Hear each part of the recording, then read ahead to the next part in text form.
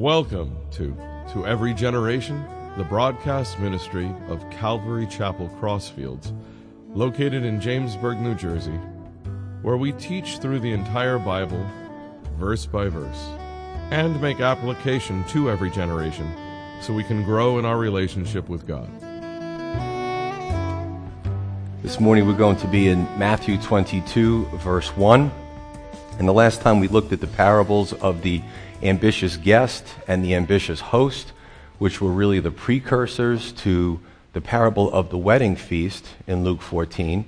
But this parable, interestingly enough, is also told later by the Lord in Matthew 22. And that's actually the parable we're going to use for this morning because Jesus amps it up a little bit. You know, it's getting close to the end of his ministry, and he's dealing with a lot of hard-hearted people, especially the elites, especially the religious elites. Of course, the Lord's desire is for everyone to go to heaven.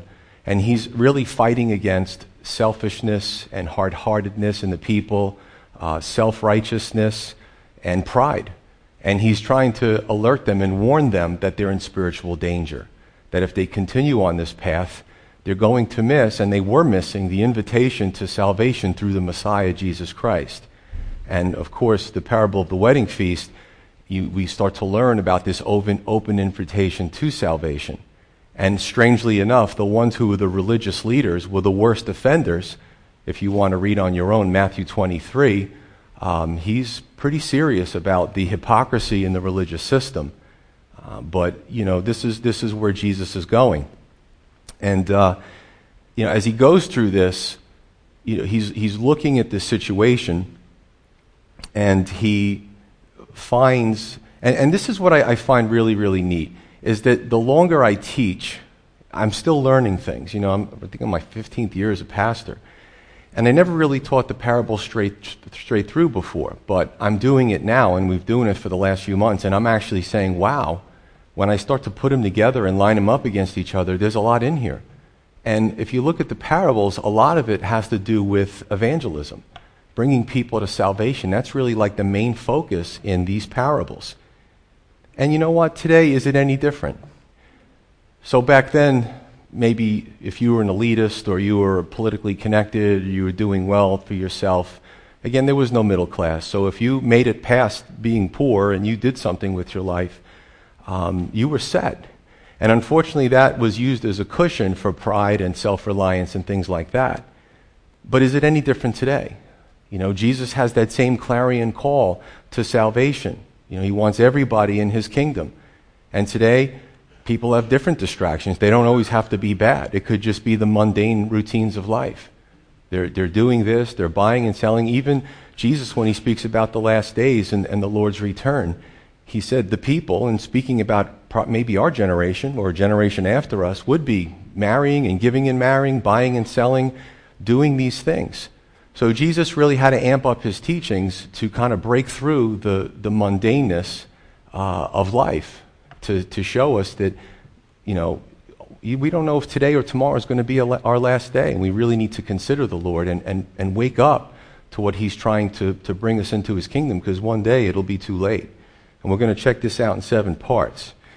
So going in Matthew 22, verse 1, it says, "And Jesus answered and spoke to them again by parables."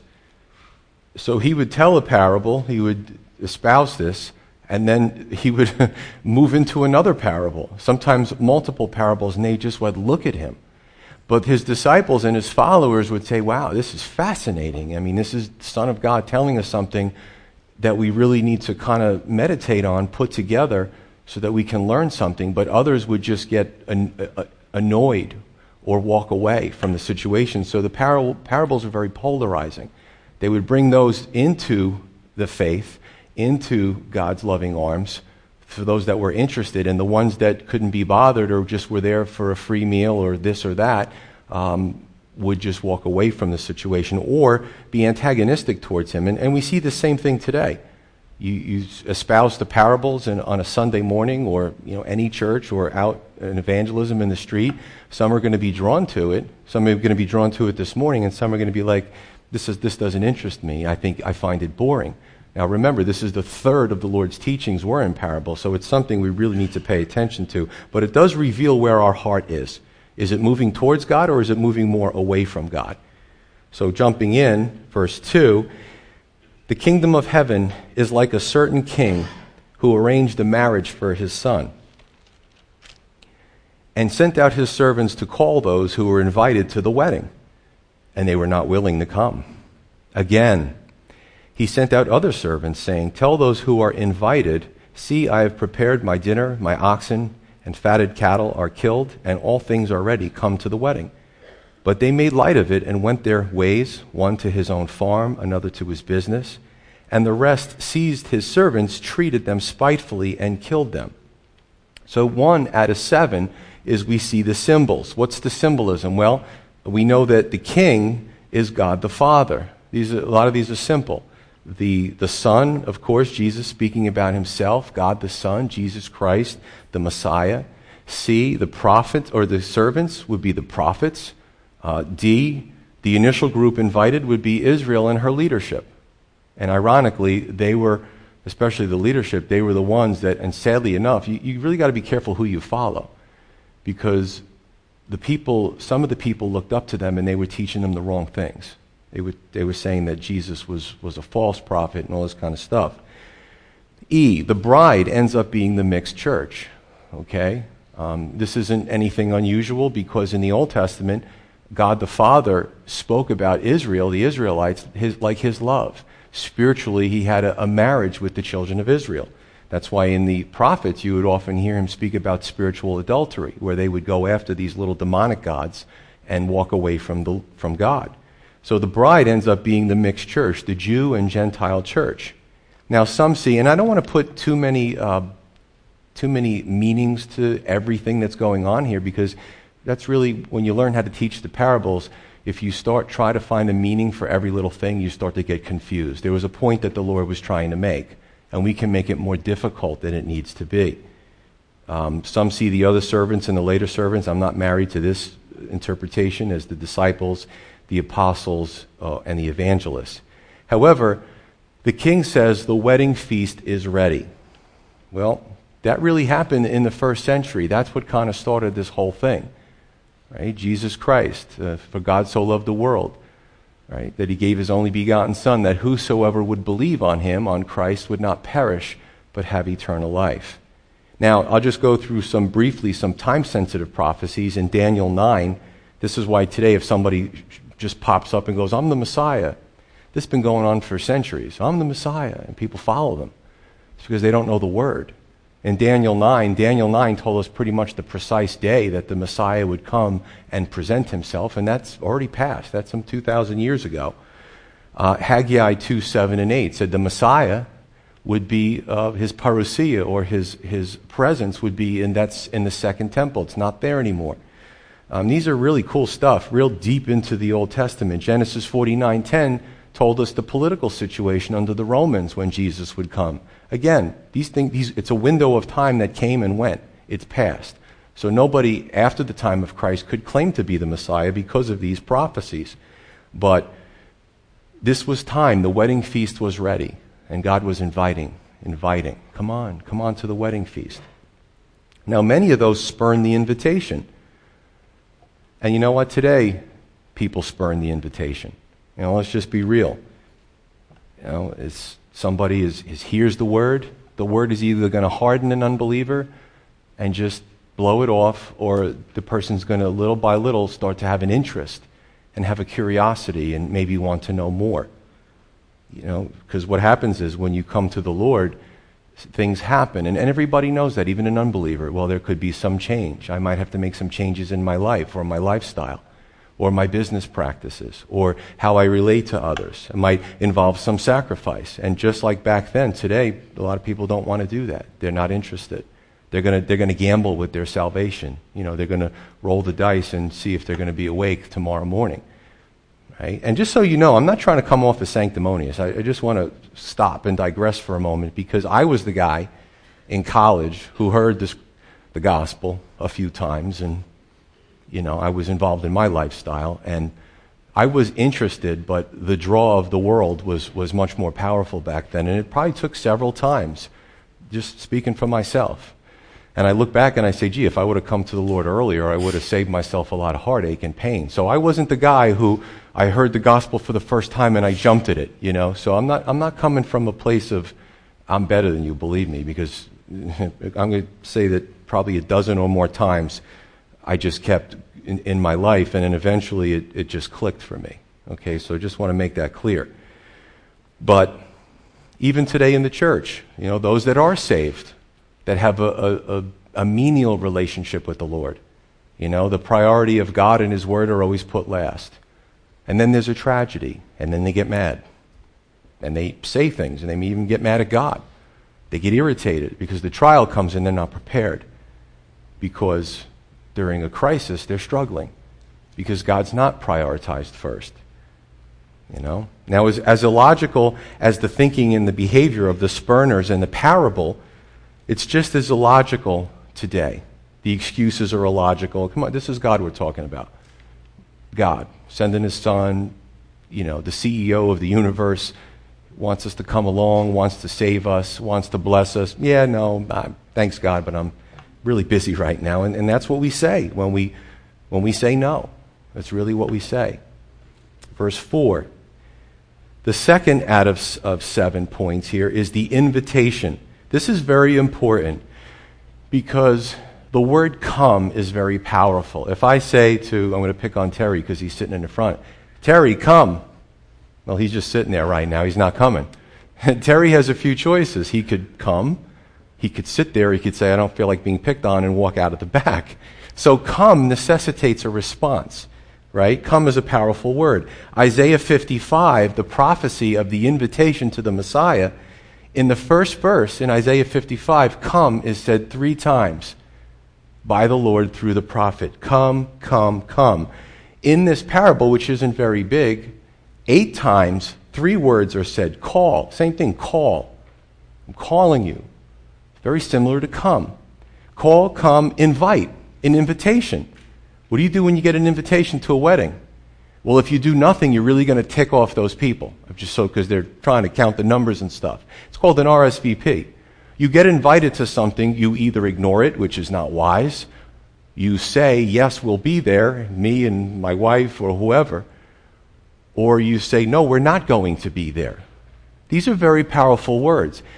I'm going to tell you towards the end why I'm saying it like this and why I'm really, really being detail-oriented in this situation. But 8 times, a combination of those 3 words are said in this parable. 2 Corinthians 6:2 says, now is the acceptable time. I love that word now, because whenever you read it, it's now.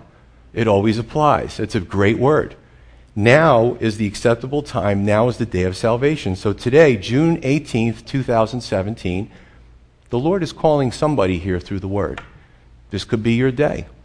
So you have a choice. You could just sit there and ignore it.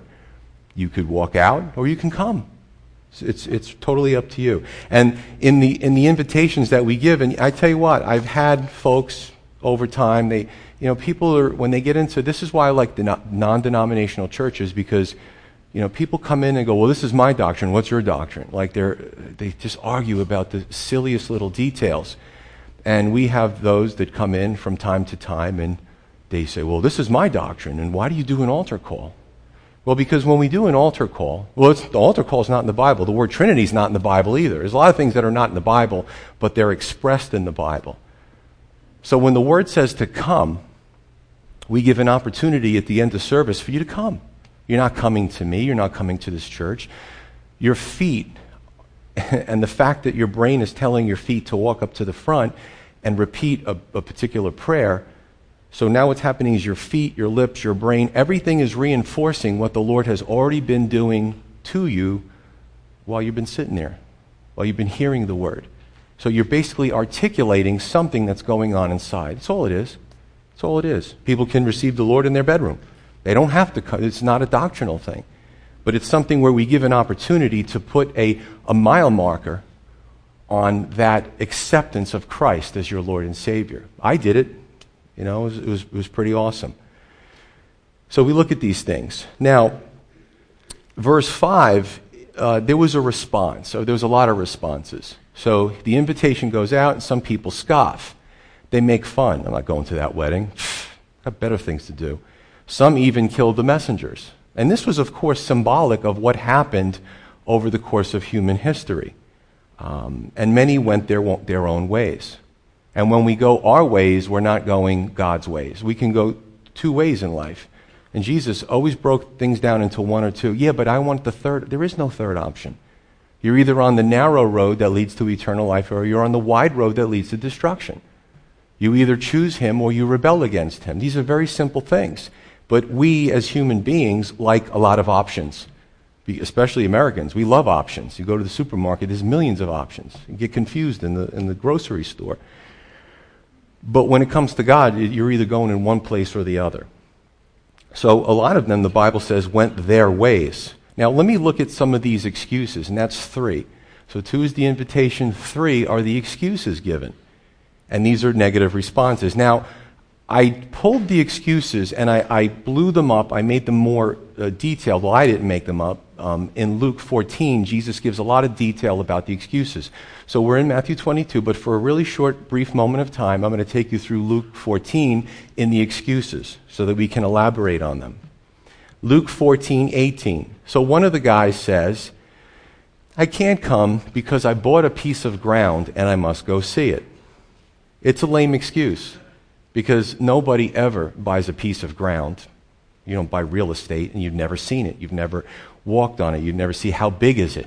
You don't just give money to somebody for something that you've never seen. But this represents what? I bought a piece of ground and I must go see it. It represents ambitions in life. You could look at real estate. I bought some real estate.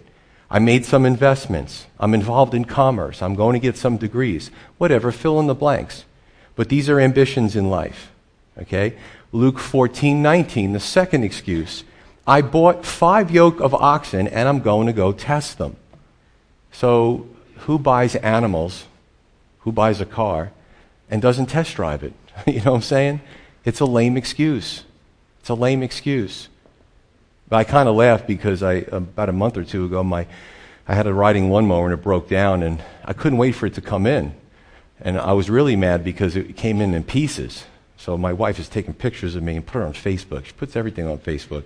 You know, she's like, he's so hard at work out there. I'm putting the steering wheel on, I'm putting the thing together, and I couldn't wait to test the thing. Put the gas in it, turn it on, you know. So I get what's going on here, because this represents the possessions in life. And boys like their toys. So let's make this applicable to the 21st century. Cars, houses, recreation, toys, the things that we labor for. I want to go test it out. And ladies, you have stuff too. But what these are these things are not bad. They're innocuous. But when we put them in front of the things of God, they become little idols. They become little gods. And I got to tell you something. I wouldn't have tested that lawnmower had it been a day I'm supposed to be studying for the sermon or a day I'm going to church. I would be a little patient and wait for another day to test that riding lawnmower out. So these were excuses that people make either for not coming to God or when they have a nominal relationship with God, let everything in the world get in front of learning about the Lord more. Luke 14:20, the third excuse. This one's great. One of the guys goes, he's invited. He goes, I married a wife and cannot come. It's like, dude, couldn't you bring her? You know what I'm saying? But Jesus does this on purpose because he shows the lameness of the excuses that humans have to put everything else in front of God when they shouldn't be. And we could have, God could be prioritized number 20 down on the list. And then what happens when there's a crisis and there's a trial, and I've seen it, that's it. Maybe people actually get mad at God when it's them who blew him off and put him last on the list. God respects himself. He's not like a fair weather friend that we just call on when we need. It's a relationship. That's what Christianity is. But when you look at this situation, I married a wife and cannot come, this represents relationships in life. And let me tell you something, relationships can be very powerful. You're dating somebody, you're married somebody, your family, the associates at work, and you're moving towards God and someone's telling you, stop. I don't want that for us in our relationship. And you have to make a decision in your life. What are you going to do? Relationships can become very, very powerful. I know some that, if their kids don't want to come to church, they're little gods, whatever, little 5-year-old Johnny, he makes the rules in the house. Really? Wait till he's 15, okay? Things are really going to change for you. Again, none of these things are bad in itself. They're not. Many of them are very good, but are we always putting them in front of the things of God? And this is amazing. God invites humanity, lost and sinful humanity, to salvation, and sadly, instead of being enthusiastic, excuses are made for not coming. In Matthew 22:6, it says, "The rest seized the servants and killed them." And this could represent heavy Christian persecution after Christ's ascension. There was persecution, and Rome started to turn on the Christians. But there's been persecution for the last 2,000 years. And even secular groups today, if you look at some of these groups, they have to admit now that Christians are the most persecuted group in the world. We live in a bubble in the United States. We have a lot of really great freedoms to even be in this place without the authorities knocking on the door, kicking it in and arresting us and telling us to disperse. That's not the case in a lot of places in the world.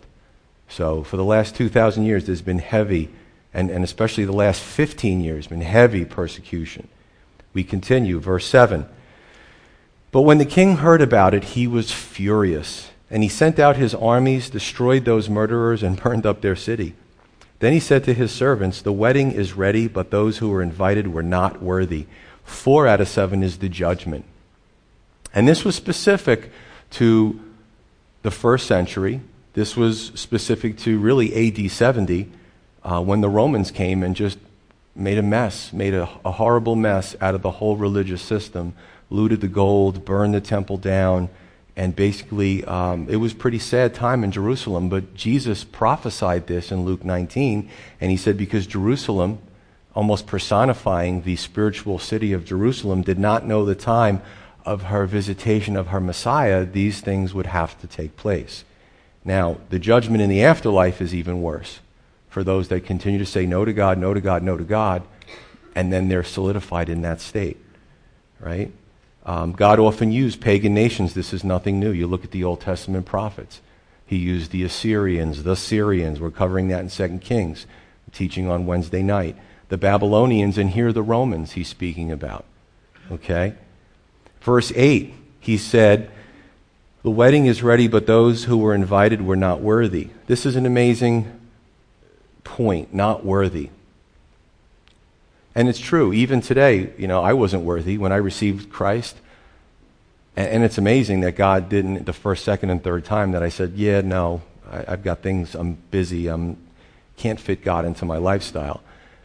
It's amazing that God didn't say, all right, that's it, I'm done with you. That's the beautiful thing of the Lord. He was patient with us. He overlooks our foolishness, okay? But we aren't worthy. I was not worthy. I'm still not worthy of God's grace. I deserve justice for my sins, as you do. But through Jesus Christ, we're given grace, which is a phenomenal thing. You don't see it anywhere, really, in the world. Continuing in 9 and 10. "Therefore, go into the highways, and as many as you find, invite to the wedding." So those servants went out into the highways and gathered together all whom they found, both bad and good, and the wedding hall was filled with guests. So 5 out of 7 is the all-inclusive, heaven-filling gospel. To the Jew first, and then the Gentile, and anybody else who's out there. Anybody else in the corner of the world or wherever they are, God says, you're invited. You're invited to be saved. Now, some get trapped and they say, so we're Gentiles, we were afterwards. You have to understand that when God sees things, he sees things in a snapshot all at once, and we look at kind of a who came first, who got this first. In the end, God is always fair, and this is really a diachronistic, in other words, looking through time, picture of the Mosaic law, and we continue through the prophets and the prophecy of the Messiah and the Jews coming to their Jewish Messiah, and you see this progression. Okay, I'm not offended, I'm a Gentile, but a Gentile believer. But I'm not offended because I understand the full concept of the Scripture. I know he loves me just as much as anybody else. He doesn't play favorites. So don't look at it like that. But God was doing a work, and especially the religious people. So he tells these parables, and Jesus always they were like like the secret police. The religious systems always had somebody on his tail. If they could have back then, they would have had the black Caprices with the tinted out windows, following him around. And the religious leaders always heard his teachings because they were always really looking to trip him up. Nice, right? Because they didn't want him to take any of their glory that they were enjoying. Amazing. But what happened is they must have heard this, and it must have floored them because they looked at a segment of society as the dregs of society. And we still hear that term today. And they felt there were certain people that could not be saved. And Jesus was saying, find them anywhere. On the highways, good and bad, bring them in. You're invited to salvation. Matthew 11:12, Jesus says, from the days of John the Baptist until now, the kingdom of heaven suffers violence, and the violent take it by force. And that was really a hyperbolic teaching. It was a purposeful, emotional, really you paint a picture, and then he would make a point out of it. And in Luke 16, he actually softens it a little bit and says, basically what I'm saying is that from John the Baptist pointing to the Messiah, to Jesus, and to Jesus would often speak about himself in the third person, okay? Probably was a really good learning tool. But that people are pressing into the kingdom of heaven. It's almost like the gates of heaven opened up, especially with Jesus dying on the cross, and billions of people were flooding into the kingdom in a spiritual sense. So once Christ died for the sins of humanity and then rose again, that really opened everything up. Pretty impressive. Okay, verse 10, which I covered, he says that the servants went out into the highways and gathered together all they found, both good and bad. And you can see this with disciples, you can see with evangelists today, you can see with Christians trying to evangelize the world. When we read the scripture, there is nobody that is supposed to be outside of our field of influence. So, it's funny, people say, well, what about the Muslims? What about the Buddhists? I say Jesus came for them too. And as believers, it doesn't matter what you look like, it doesn't matter what you do. If you're a human being with a beating heart and you can breathe, it's our job to tell you about the beautiful invitation to the wedding feast. And that's what I love about that. There's just no discrimination. And that's what the point he's trying to make here. It doesn't matter. And sometimes I find myself, when I like to do evangelism, I like to go out into the world. I like to sometimes go out into the street, sometimes maybe on a weekend. And I tell my wife that I want to find somebody who's behaving or looking like they would never come to church, and I want to tell them about Jesus. I just love doing that. I enjoy it. So, and I'm not looking down on them. I'm just saying, I want to find the folks that maybe would never step foot in a church. I take this seriously. I love doing that. I love to tell people about Jesus. And basically what we're learning here is that nobody is outside the possibility of salvation. Verse 11. But when the king came in to see the guests, so it's not over yet, he saw a man there who did not have on a wedding garment. And he said to him, "Friend, how did you come in here without a wedding garment?" And he was speechless. Then the king said to the servants, "Bind him hand and foot, take him away, and cast him into outer darkness. There will be weeping and gnashing of teeth." Now, when you read that, you're like, whoa, that doesn't seem... That's why the parables, it takes really a lot of prayer, a lot of study, a lot of parallel scripture, because you can come to the wrong conclusion. Definitely. But this really is 6 out of 7 is the focus is on the garment. What's with this garment? What's the deal? He didn't have the right clothes. And you can make, again, a lot of people do this. I'm glad I didn't start teaching the parables in my first few years of being a pastor, because I might have butchered them. It really took a long time to get into these somewhat cryptic, but certainly very easy to understand parables. They're enigmas. Does that mean that if you don't come dressed to church properly, you're in trouble? No, it doesn't mean anything like that. But people can make that application. That's why you have to be careful. So the garment, back in the day, if it was a wealthy family and they invited you to a wedding, or it was, like I said, either a royal wedding, they would give out these outer pieces of clothing, either a sort of vest or a robe that you would wear, and when you would come to the wedding, everybody would have this. It's almost like your invitation card. So they would be given out beforehand, and you would come with that garment. Now, if we look in Revelation especially, when we look at the saints in heaven, whether it's Revelation 3:4, 6:11, or 19:8, the saints are wearing these amazing garments. They're pure, they're white, they're stunning, they're gorgeous. And in 3 different parts of Revelation, the saints are wearing it. Now, we can look at that as, in one of them it says the righteousness of the saints, but where do we get our righteousness from? From Christ, from our identity in Christ. So ultimately, it starts with him. Just like the elders in, I believe it's Revelation 4, they have crowns. These great men in heaven, they have these crowns, but what do?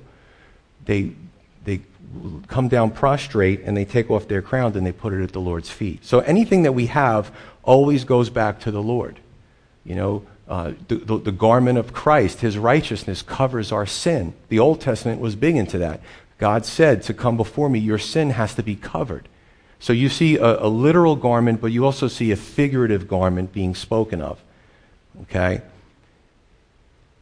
The guy, when he's asked about this, he's speechless. He doesn't make an excuse. He doesn't argue. He doesn't say you're not fair. He just doesn't have anything to say. Because he knows he came in without the garment. He's guilty as charged. Now, we can look at this as those that maybe, I don't know, maybe they're in church, maybe they come to Christ, and they're not full on board with the whole Jesus thing. You know, maybe they come forward and it's an emotional experience, which it shouldn't be. It should be, it's a lifestyle. It could be something where the person comes with their own self-righteousness. The Pharisees did that. Maybe they thought, hey, I'm good because everybody loves me and I'm really smart and people follow me, and they were deceived. All right, we can look at a lot of things, what this, maybe some come pretentiously to the Lord because they just, they heard about hell and they don't want to go to hell. It's really not the right reason. I mean, I got to be honest with you. This weather's okay with me. Over 90 degrees, I hate the heat. So I'm definitely not suited for hell. Okay? But I didn't accept Jesus Christ to escape hell. I accepted it from my relationship with him. You see what I'm saying? What are our motives? Some people come out of fear. Some people come out of a lot of reasons. But the bottom line is we come because we desire a relationship with God through Jesus Christ. So it's great that God's promised me that I'm not going to face judgment. Great for me. I'm all into climate control. But also, I have an honest to good daily relationship with the Lord. I'm not saying I have the best relationship. I'm not comparing myself to anybody. But I'm saying that I came to Christ for the right reasons. So, the garment. Have we truly accepted Christ as our Lord and Savior? Because the alternative is to be thrown into outer darkness, really spiritual darkness, where there will be weeping and gnashing of teeth. And verse 13, the last group of servants are the angels. They're the ones that do the Lord's bidding. And we've seen the parables, we've seen the angels before, we know what they do. Even in the first century in the New Testament, when Mary was visited, or Joseph, there was a lot of trepidation because, wow, there's an angel here. What does this mean? Especially we go to the Old Testament. They were mighty creatures, not what we see in some of the paintings. Now, this is important too. Did you notice that up until this point with the guy in the garment, Jesus is speaking about groups, the servants, those that were invited, the good and the bad. All of a sudden here, the focus is in, microcosmically, on this one person and his garment. See, this is the beautiful thing about the Lord. And it cuts both ways. Whether it's judgment or whether it's salvation, it's personal. It's personal. When you come to the Lord, it's just between you and God. If you deny the Lord and you stand in judgment, you don't get defense attorneys, you don't get public service people, you don't get a group of people, the 3,000 people on your Facebook wall to say, hey, God, cut him some slack, he's very popular. It's just you, right? At the end of the day, and we can be, I love my family, my wife, my kid, at the end of the day, It's my relationship with the Lord. And what I try to teach my son, and I try to teach the young people, is to have your own relationship with Jesus. Don't piggyback over your mom and dad's relationship or your spouse's relationship. Jesus is a personal God. So consider that. And I think, to me, that's a blessing. Personal. He's always there for me. When I can tell him my secrets, I could tell him my fears, I could tell him my things that might embarrass me in front of the public. And you know what? He never squeals. He never lets it out. It's between me and him. God is a personal God. So consider that. Now,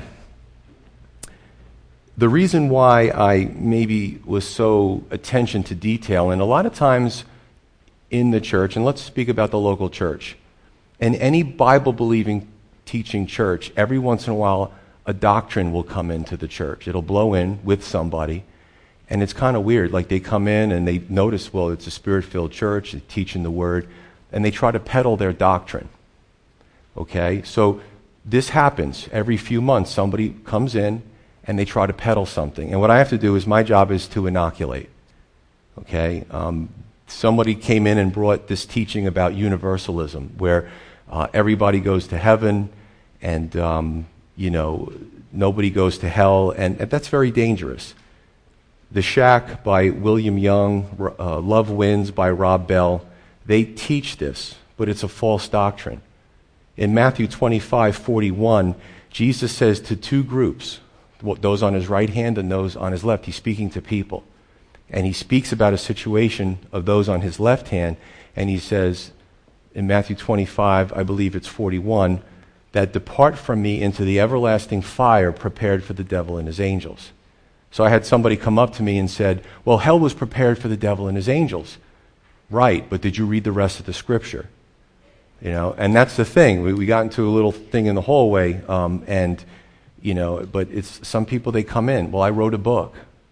A lot of people write books. And sometimes you read some of these books and it's a weird doctrine, and the guy says, basically, I'm here to enlighten the church because I have this special revelation that nobody else has. That's dangerous.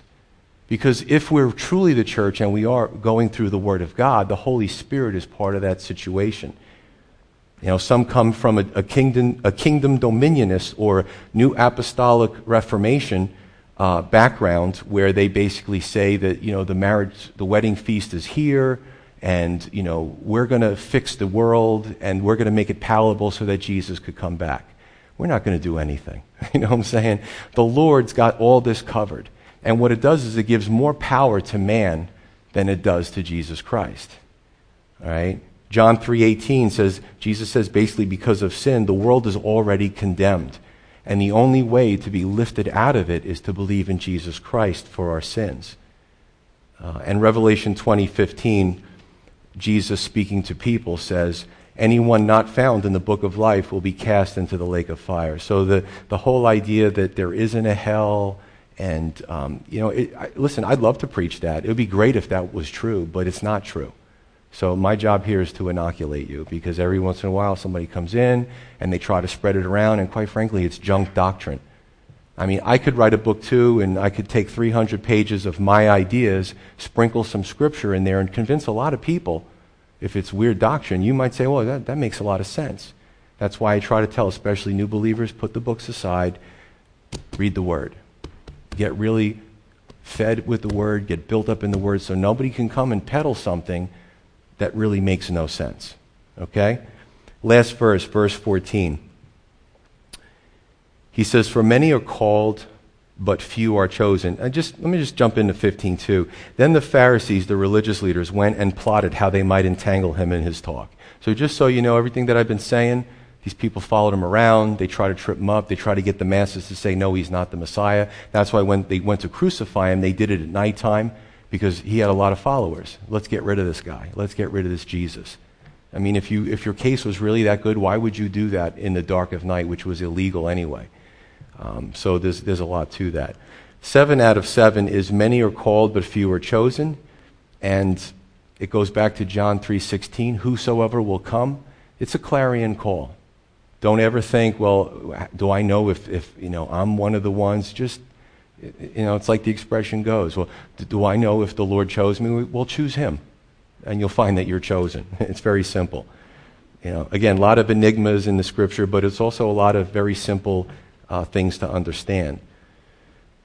Choosing goes in two directions, right? God chose me, but I also chose him. God didn't force me. He let me go for a few years, and he let me do my thing, and he was always there waiting because he loved me, just like with you. You could say, well, yeah, but I've said no before, or, I did something, I said something. Listen, it doesn't matter. Are you ready? Are you ripe? Do you want to come to receive Christ as your Savior? Today is your day. It's an awesome thing. God's been calling people to salvation for thousands of years, right? So my question is, what are you doing with the invitation that you've received through his word? Are you going to answer it? If the phone rings and it's God, are you going to pick up the phone? Right? We got caller ID now, so it's a sales call as we do at home. Just let it ring. But this is God we're speaking about. When God calls, are you going to answer the phone? God's calling you through his word. Do you have excuses? I did. So again, I'm not picking on anybody because I'm going to put myself out there as the worst example. I have plenty of excuses. I'm not even going to tell you them because I'll embarrass myself. But do you think your excuses will be valid when you stand before God? Do you think your excuses were better than these? They're still not going to hold up. Many are invited, but many also refuse to come. Many will find themselves outside the kingdom because they were distracted, they were unprepared, or they turned their nose up at it. They scoffed. The doors were closed. And I think, again, me in my 20s, I'll use myself as an example. I thought, I'm in my 20s. I'm on top of the world. I got plenty of time to consider this. You don't. You really don't. Nobody knows when it's going to be their last day. Isaiah 55:6 says, to seek the Lord while he may be found. Call upon him while he is near. He's near right now. We are in the age of grace. But eventually, this isn't going to go on forever. Okay? Just want to encourage you with this. And I hope that even with everything that was said, that you're encouraged. Okay? God has to tell us the bad news. I mean, do you want people say to me, do you want the good news or the bad news? I always say, give me the bad news first. I want to end on a high note. That's just me. You might be different. No, don't tell me ever the bad news. We don't want to know the bad news when we die and we face the Lord and goes, oh, this is really bad. I got to tell you. And you can't change it. It's too late. Tell me the bad news now so I can avoid it. I can avoid that trap. So let me leave you with this. Now is the time. Now is the day of salvation. Respond to his invitation. Let's pray.